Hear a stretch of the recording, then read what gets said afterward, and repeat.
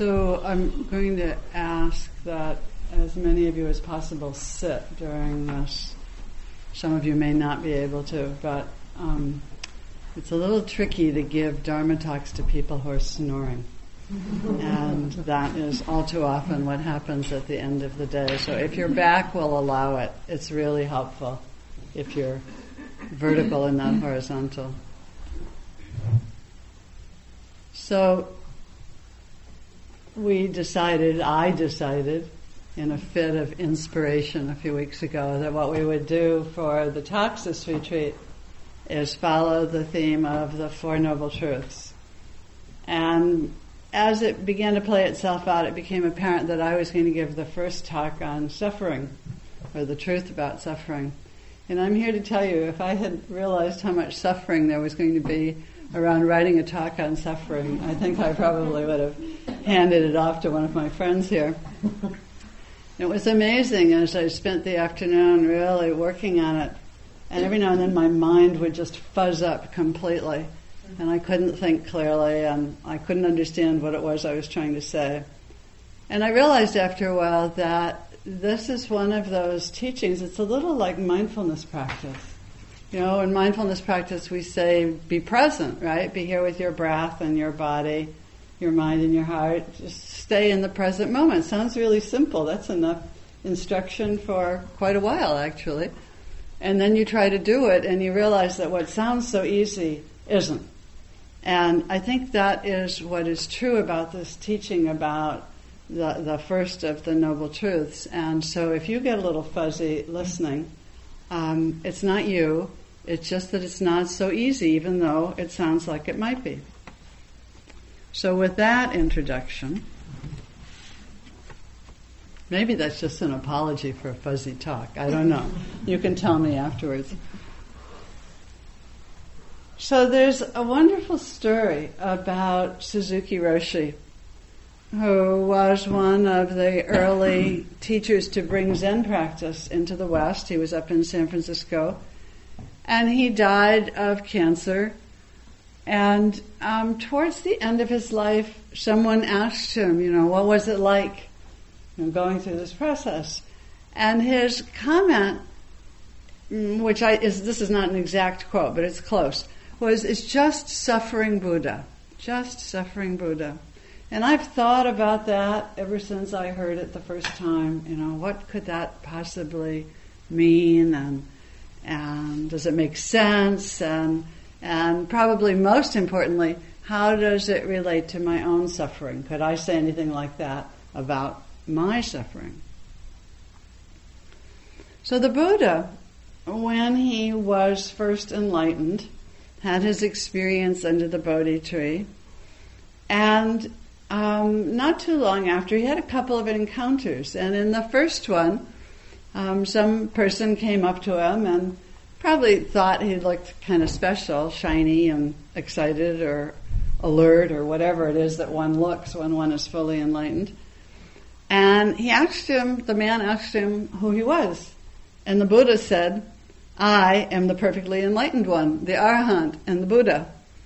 And the man was utterly disgusted and went away, probably thinking, who does he think he is? He's been practicing too much or meditating too much or maybe ingesting some interesting substances. But he certainly did not believe him. And although it was an accurate description of who he was, the Buddha also realized that it was a lousy first sermon and it didn't work really well. So a bit later on, when he met his 5 friends who had been practicing with him before his enlightenment experience, when they were practicing with some of the different ascetic teachers, they were pretty skeptical of what was happening to the Buddha because he'd left these practices and he'd been eating and doing things a little differently from what they were doing in the ascetic world. But they were his friends and they were a bit curious, and so they hung around, and whatever it was that had happened to him, this awakening, kind of drew them in, and he began to teach.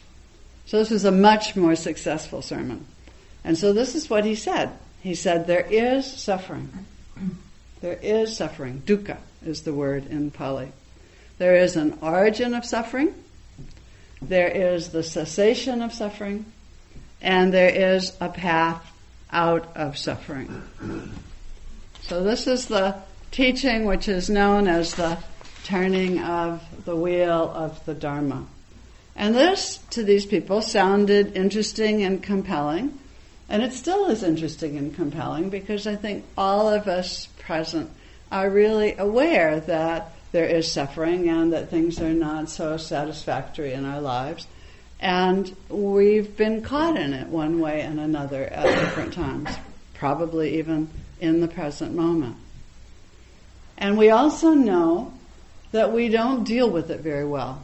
And we often try to avoid it, and we get really confused about what causes it, and we haven't the foggiest notion of how to end it, often. And the path is not clear, the way out. So these are the truths that we're going to be talking about during this retreat, as we said last night. And each one of us is going to take them, but, even tonight at dinner, Jason said, well, I'm going to talk about that tomorrow, So there's going to be, I suspect, a certain amount of overlap in the different talks as we work on them. And we'd even thought about maybe one of us I could write a talk and hand it to Richard, and then Richard could give it, and then Jason could write a talk and hand it to me, and I could give it. We could see how that would work. I don't think that's such a good idea, really. Or we could all just give the same talk. That might work pretty well. And it actually might. A couple of years ago, I sat a retreat with Ajahn Sumedho, who's the great, venerable meditation master who's been the leading disciple of Ajahn Chah in the West for many, many years. And he loves to talk about the Four Noble Truths. And there was a 10-day retreat, and probably about 6 days into it, I thought, he gives a talk every morning during that early morning sit and every evening. And partway through I thought, he's giving the same talk every time. And I was really annoyed. It was like, who does he think he is? The rest of us write a new talk, a different talk every evening. He's giving the same old talk, the same stuff, over and over and over again. I was pretty cranky, and I stomped around for a couple of days. And then I got over it and got to the end of the retreat. And about a week after the retreat, I went, oh, it really got in some way that I had never had Dharma talks get in before.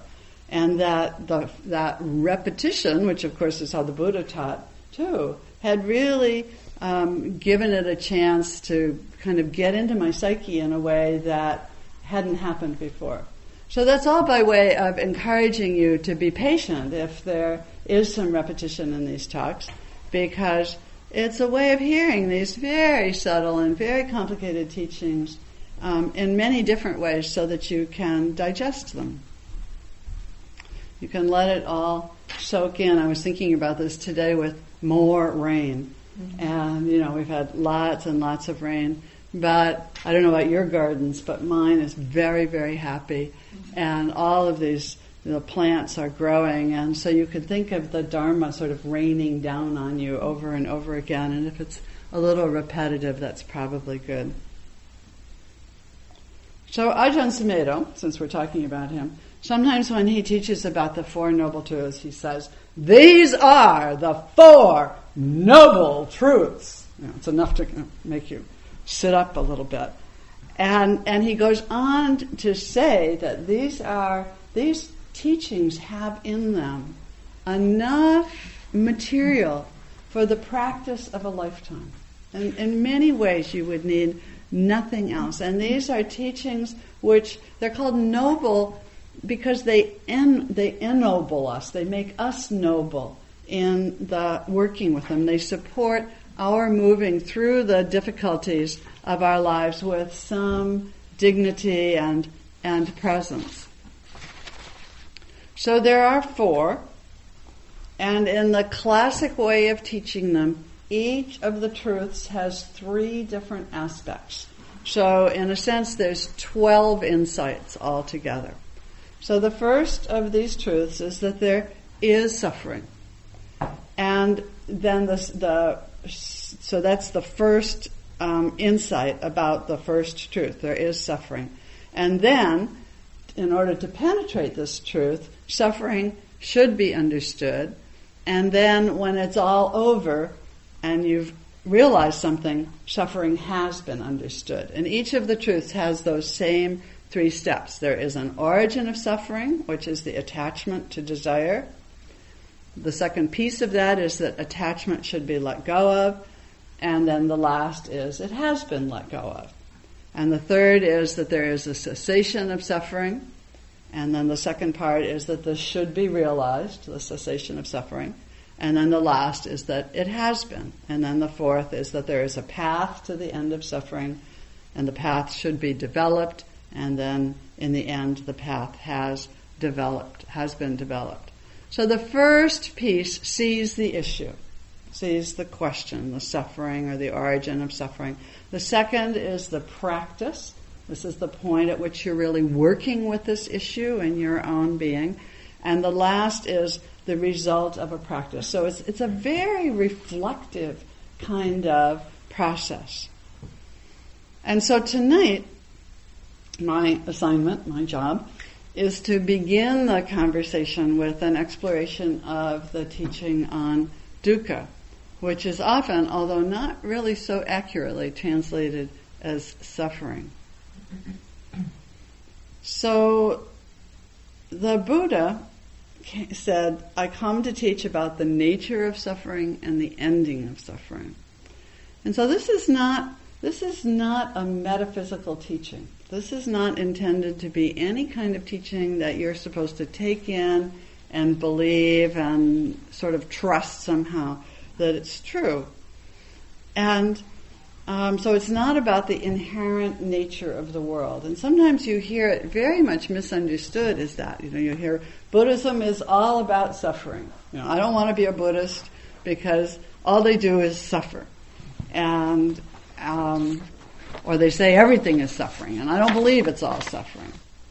So that's not what this teaching is. This is a teaching, like we said last night, it's entirely for the investigation and the remedying of your own experience, of looking at where is it that you suffer. Because there is a great deal of difficulty in our lives. It's unavoidable, and it's really important to learn how to respond to it wisely. So, we often look around and go, what is going on here? You pick up the paper or go to CNN on the internet or wherever it is you go, or get the New York Times in your inbox every day like I do, and read a bunch of the headlines and what is going on here? There is so much suffering. Wars and oil spills and the economy and, racial stuff. It's just endless. What is this human experience that often hurts so much and makes us feel not only uncomfortable, but sometimes it's really agonizing? We don't understand and we don't like it. That's pretty much true, I think, for most of us. So the Buddha didn't always know about suffering. It's kind of interesting.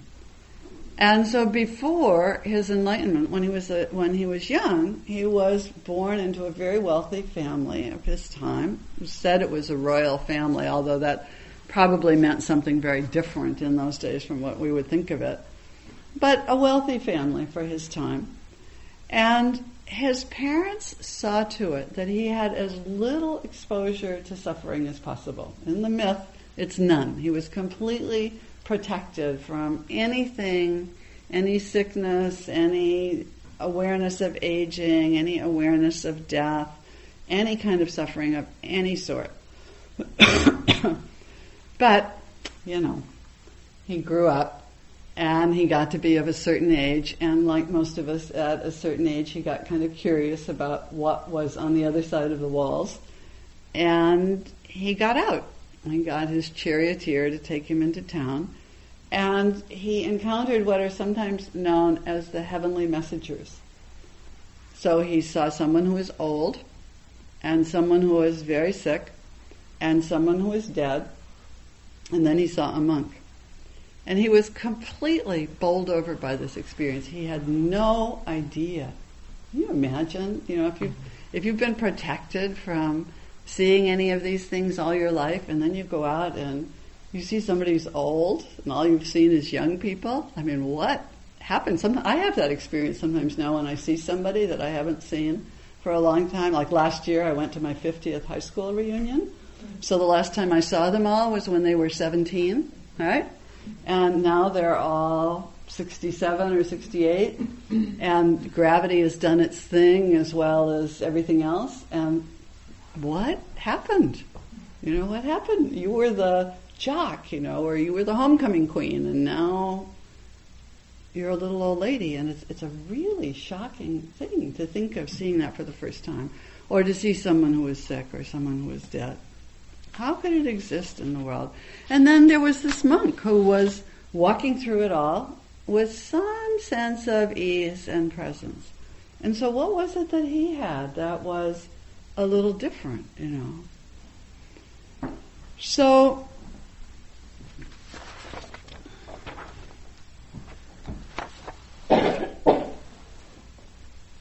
we know that life brings inevitable pain. Having a body is pain. Being part of a family is pain. Being in relationship has pain. Death certainly brings pain. Work brings pain. In 12-step programs, I suspect some of you know, there's this wonderful saying that says, pain is required, but suffering is optional. So, all kinds of pain exists in the human realm. And clearly, the solution to suffering is not in the elimination of pain. That is, in fact, impossible.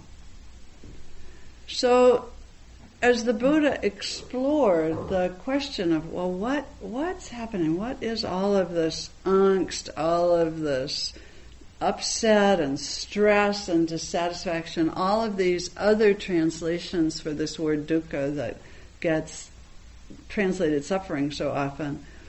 And he began to explore about how it arises and how sometimes, not only do we suffer, but we all know that experience of we suffer in the same way over and over and over again. Those places where we get caught in cyclic suffering. You thought you'd found a new love, really different from the last one.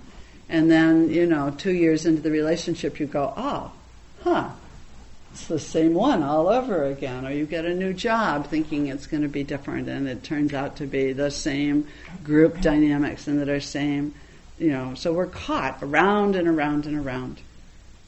And in order to move out of this, we really need to come to understand our suffering. We have to penetrate this experience. So this is the second part of the 3 steps. You have to go into it, you have to understand it in order to figure out what's going on. So we know that there's the kind of suffering that can be very unconscious, where we thrash around and we're annoyed and upset and we're talking to 18 different people about how dreadful the situation is, and we're really, really caught. Every one of us has been in that kind of experience probably more than once. But at some point, for most of us, we begin to wake up and we realize, I don't want to do this anymore. I don't want to suffer in this way. And we begin to approach it a little bit differently. So I have a favorite early retreat story that I often tell about a person who went to a retreat that was being taught by Goenka, who is one of the great Vipassana teachers of our time. And in Goenka's retreats, it's a somewhat different lineage from ours, they use videotapes of him giving the basic instructions and the basic talks. And Goenka's an Indian, and so he speaks that particular flavor of English. And so our person got to the retreat, coming out of a life with difficulty and suffering, like we all do. And he was a little nervous. Some of you talked about being nervous last night, and I'm not sure he really wanted to be there, but there he was, and he sat down. And so Goenka's, giving the opening remarks and the opening instructions, and all of a sudden, our friend hears, "Notice your desperation." And he went, "Oh, wonderful. They know that I'm desperate. How did they know? They expect people to be desperate." And he felt so seen and so understood and so welcomed, and he kind of relaxed, and he went off to bed really happy that it was okay to be desperate. Somehow somebody understood that it was just fine to be desperate at a retreat, and slept pretty well, and got up and went to the sitting in the morning where they replayed the instructions, and then he heard what Goenka really said, which was, "Notice your respiration." However, it had done its work, right? He felt like he had been seen, and then he was into the retreat and underway, and obviously was writing about this actually for a Buddhist magazine sometime later. So we all have these moments when we turn. Recently I heard a friend talking about, being a young woman back in the hippie days, and one day she found this interesting cookbook on the library shelves, what she thought then was the Tasajara bread book. And she took it home and began to cook and to read, and of course it's got a lot of good basic Buddhist teaching and Zen teaching in there, and it changed her life. And I laughed when I heard it, because I had a similar period, when I was young and making forays into the hippie world, and I was in an unhappy and ultimately unsuccessful marriage, and with a couple of small kids, and I had no idea who I was, none at all. And I also found the Tassajara bread book, and also found the world of Jungian analysis and dream work, and really began the practice and experience of having an examined life, a practice of working with my suffering rather than always moving away from it.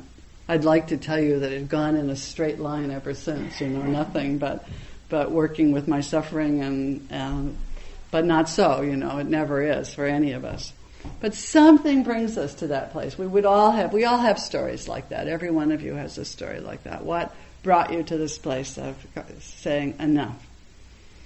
And it's really important to notice that the Buddha's teaching, it actually, many people have commented on this, that his teaching about the nature of suffering sounds almost as though it's based on some kind of medical model of his day. And, that you notice that something isn't right. It's not, you've got some symptom or something that's being a bit peculiar. And we look for its causes. What's making this happen? How come it's going on? Then, after you figure that out, you figure out what's going to make it heal. How can I stop it? And then we find what supports health. And that's exactly what this teaching is all about. And nowhere in any medical model that I know of, or in Buddhist teaching, does it say, pretend it isn't happening. Nowhere. It always says to look at it and see what's there. We know what difficulties can arise when we pretend it isn't going on. Sometimes it takes us to that place where we hit bottom, some kind of bottom in our life. And I always love to think of our friend Noah Levine, who's a Vipassana teacher now and founded the whole Dharma Punks lineage of practice. And Noah's father was a meditation teacher who tried really hard to teach him what he knew, but it didn't take right away, as is often true with parents and kids. And Noah kind of woke up one day in juvenile hall, and where he was had been arrested and was put there, and there he was, and he thought, and then he remembered that his father had given him some basic meditation instructions about following the breath. And, when you're in juvenile hall, what else are you going to do? And so he tried it. And it seemed actually to calm him down a little bit and bring some presence. And then one thing led to another, and now he's teaching this practice. So we're really invited to go into our suffering. So one more story. Some of you are familiar with Nasruddin, who was the great Sufi kind of fool and clown and bearer of teachings. So one day, Nasruddin lost his car keys. And he'd had them in the house, and then he couldn't find them. And but it got to be dark, and the house was dark. And so he was looking around for the keys, looking, and his neighbor came along and found him outside looking in the pool of light under the streetlight. And so he said, well, what are you looking for? And Nasruddin said, I'm looking for my car keys. And he said, well, where did you last see them? That's always a good question. He said, oh, they were back there in the house. And his neighbor said, well, why aren't you looking in the house? And Nasruddin said, because it's dark in there and it's light out here. So, we do that, right? We look, we don't want to go where it's dark. It's really hard to do that.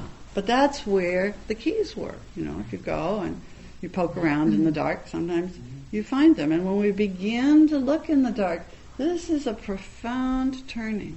Now, it's the place of beginning to come to terms with our pain and with our suffering. It's a very, very important and deep place. And it's sometimes seen as the first step on the path which leads to liberation, actually. It's not easy.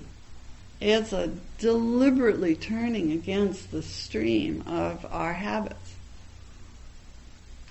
So in the story of the Buddha, this piece happened fairly quickly. He was sort of bowled over by all the pain that he saw, and then he saw the monk, and that created kind of an upwelling of inspiration. And whatever the monk had, he was sort of interested to see if he could find out what he needed to do to bring some easing and ending of suffering. And so he went home, and he basically left his family and went into his training. And so as he began to do that, this is then in those early practices when he began to notice the nature of dukkha and the place where we're not happy with what is.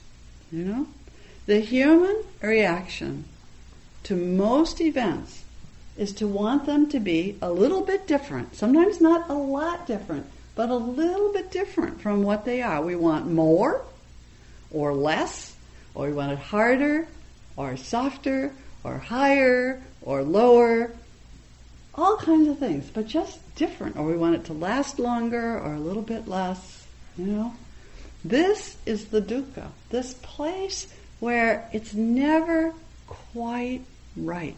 It's that place, it's not the event itself, but it's that little place in the mind that just can't let it be what it is. So today, Richard used that wonderful example this morning about maybe, if you lay down to meditate, you had a nice comfy foam pad, but even then, sooner or later, you would be uncomfortable. It's kind of interesting to think about it, At the very least, you'd get hungry or thirsty, or you need to pee, and your body would kind of say, this isn't so good, it's not so comfy anymore, Even just lying in one position for a long period of time can bring a degree of discomfort. Or maybe you'd start thinking, this pad, if it were another inch thick, it would really be even more comfy, Or maybe if it were, if it had inner springs, or maybe if I had a really nice blankie to put over me, and then maybe if someone would bring me a cup of tea, and pretty soon, you're really, really caught. We also, so actually one other story before I move.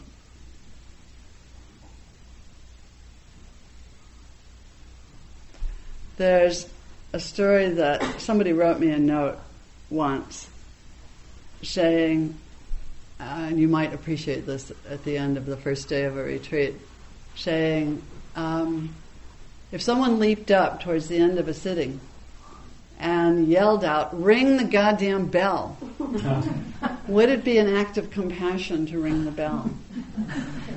And I've often told that story, and said, no, it's not an act of compassion.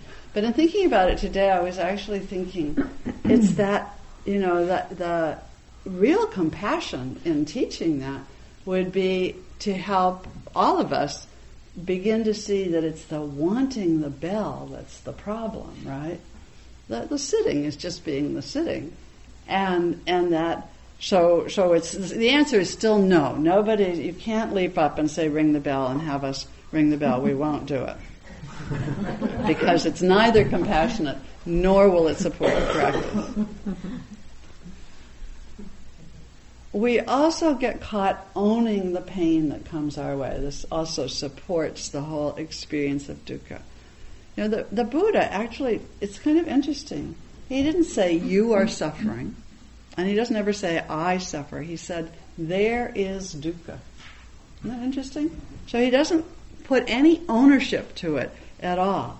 And it's the ownership, it's my pain and my suffering that actually also contributes a great deal to the problem. So the classic image as the story, it's often called the simile of the two arrows. So the pain of things is the first arrow. That's the knee hurting, or your back aching, or your heart being broken. And we don't like it. It's difficult. And we want it to go away, And then comes along the other arrow, which is, I hate it, make it go away, this is terrible. That's the second arrow. So today, for example, today was cold and rainy, right? And so the conditions on the planet for creating cold and rain on SoCal, California, on the 27th day of May, which seems a little late for cold and rain, arose here. That's an objective fact. It's just conditions for rain, right? So, it's unpleasant, maybe. It's wet, it's cold. But it is the way it is. However, so you can look back in your reactions this morning. Was it okay? I suspect probably not entirely for most of you. There is that place of, wait a minute. I've been saying it. Wait a minute. It's the end of May. Where's the sunshine? I'm ready for warmth. I'm tired of rain. We've had enough. Lots of water at this point. And that's the place of the dukkha. It's that subtle, it's almost microscopic, that place of finding where something that is objectively true, and then there's that little layer that goes over it of it's not okay.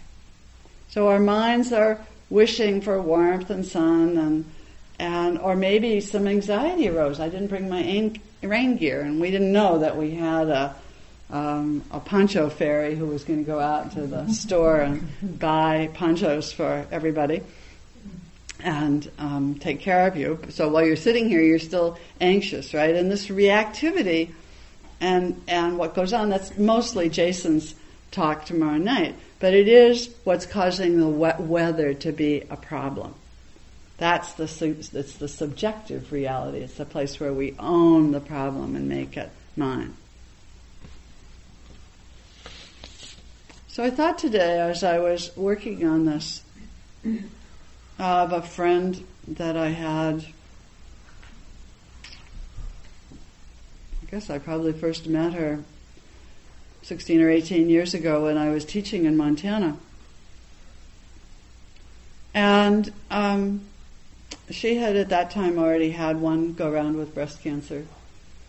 And after I had known her for a while and become very good friends with her, it came back. And, she went through what a lot of people go through, and a lot of chemo and a lot of pain. It was in her bones. And in the end, she died. And she didn't have a lot of money, and she had a very good community around her who took care of her in extraordinary ways. People paid her mortgage and bought sacks of dog food for her dog and did all kinds of things. And I remember her saying to me, a few months before she died, she said, sometimes this is really awful, but I would never have known that I was loved.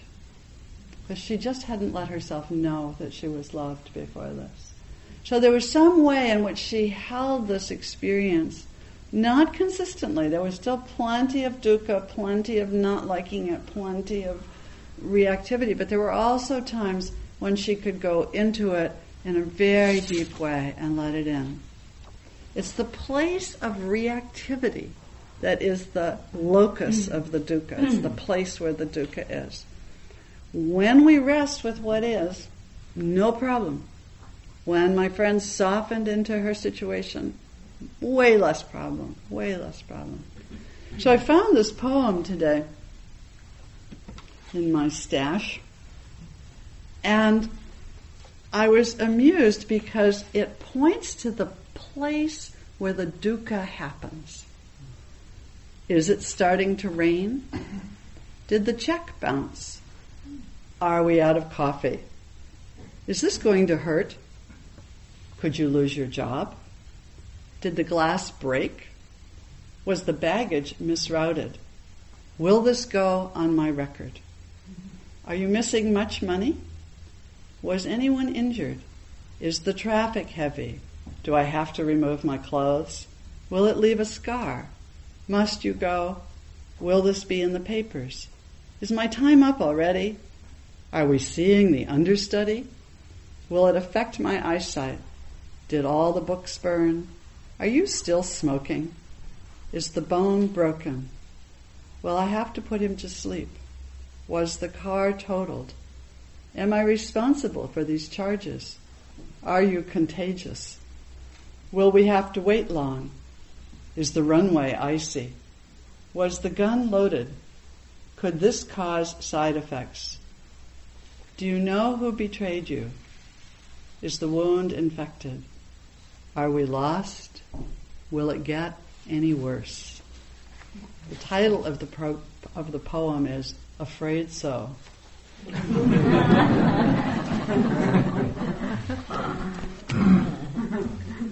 So there's a few different flavors of dukkha. There's the dukkha that's based in obvious suffering. So it's called dukkha, actually. I've always loved that. Dukkha. So this is, like you bump your head or you stub your toe, or maybe it's major life-threatening illness, or the emotional suffering that comes around life situations. It's really rooted in just having a body and being here as a human being and all of the ups and downs of life.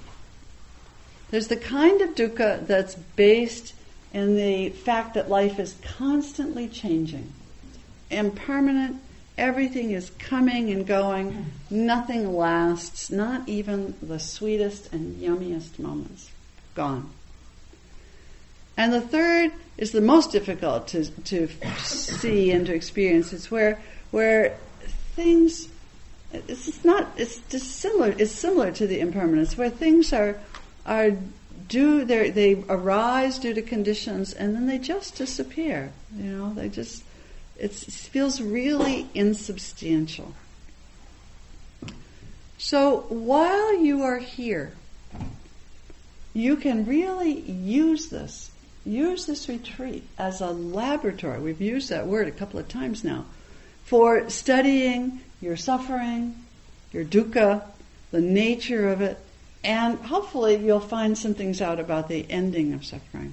And really, if you discover that you are unhappy or upset or angry or afraid at some point, nobody's wishing that for you, and it's a great, wonderful opportunity for growth. It's a chance to really explore what is happening here. And Ajahn Chah, it said, used to wander around his monastery and he'd kind of poke at people, and say, "Are you suffering today? Are you suffering today?" And we sort of having visions that Bob and Jason and Richard and I could all walk around and poke at you a little bit and say, "How's your suffering right now? How's it going? Are you noticing it?" Maybe not such a good idea. But the interesting thing is that, somebody says, "Are you suffering?" And we're always a little surprised when the answer is yes. We just don't want it to be yes. We keep trying to push it aside. And the world is filled with suffering, with all of the many flavors. And so we can take this noble path. This is a noble truth. And learn to meet the suffering with wisdom and thus become more noble ourselves.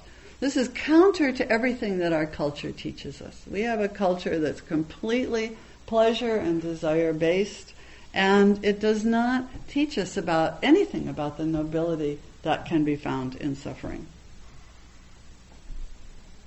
Somehow, I think we've felt for a while now that if we pretended that it wasn't noble to suffer, the suffering would go away. And it doesn't seem to be working, that I've noticed.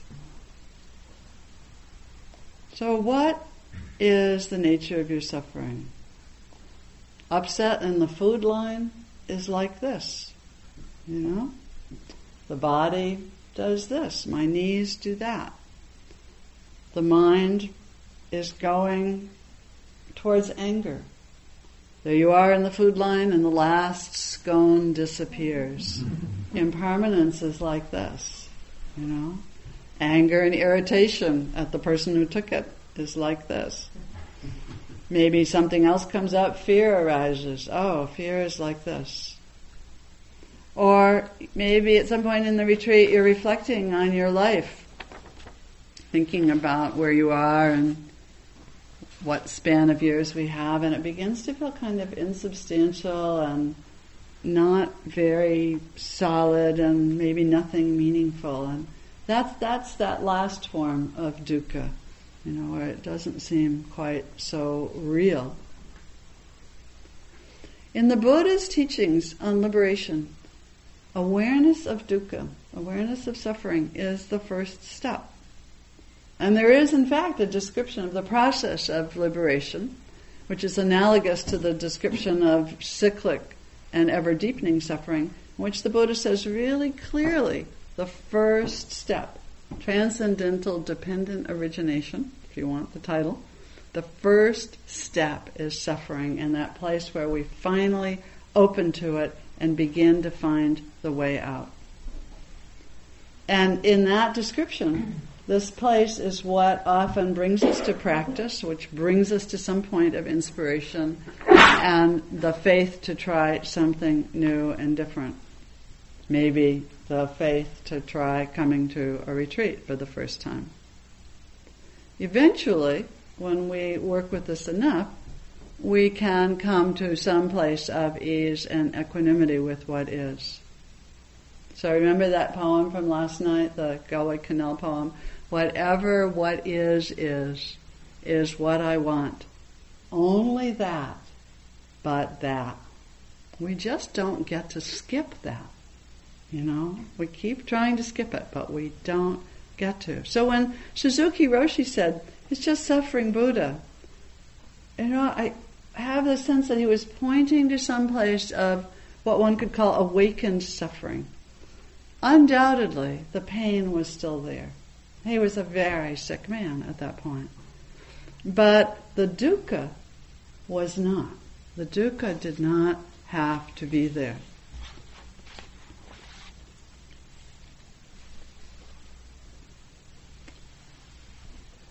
years and years ago, when I was doing that Jungian work, there was a teaching which was offered to us that came out of some of the Greek healing mysteries. And in this teaching, the teaching says, God sends the wound, God is the wound, God is wounded, and God heals the wound. And it's a teaching, I sort of carried it in my pocket all of these years. And it's a teaching which very much honors the ability of suffering when we meet it to turn us, to transform us into something that is indeed noble. So I thought I would close with one more poem. I have one I'll save for tomorrow morning maybe. This is from Dana Faulds, and it's called Allow, so it will segue into Jason's talk tomorrow. She says, there is no controlling life. Try corralling a lightning bolt containing a tornado. Dam a stream, and it will create a new channel. Resist, and the tide will sweep you off your feet. Allow, and grace will carry you to higher ground. The only safety lies in letting it all in. The wild and the weak, fear, fantasies, failures, and success. When loss rips off the doors of the heart, or sadness veils your vision with despair, practice becomes simply bearing the truth. In the choice to let go of your known way of being, the whole world is revealed to your new eyes. So let's breathe together for just a moment. No need to change your posture, just stay where you are.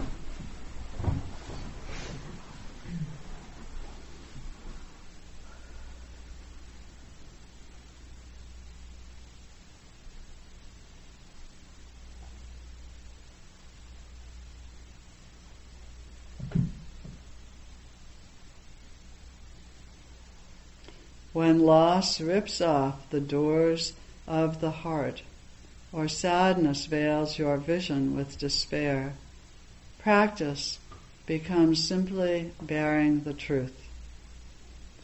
In the choice to let go of your known way of being, the whole world is revealed to your new eyes.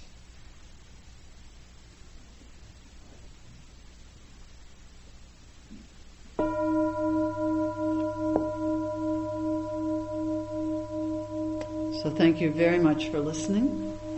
You have about 40 minutes for walking practice before the closing sit with some chanting.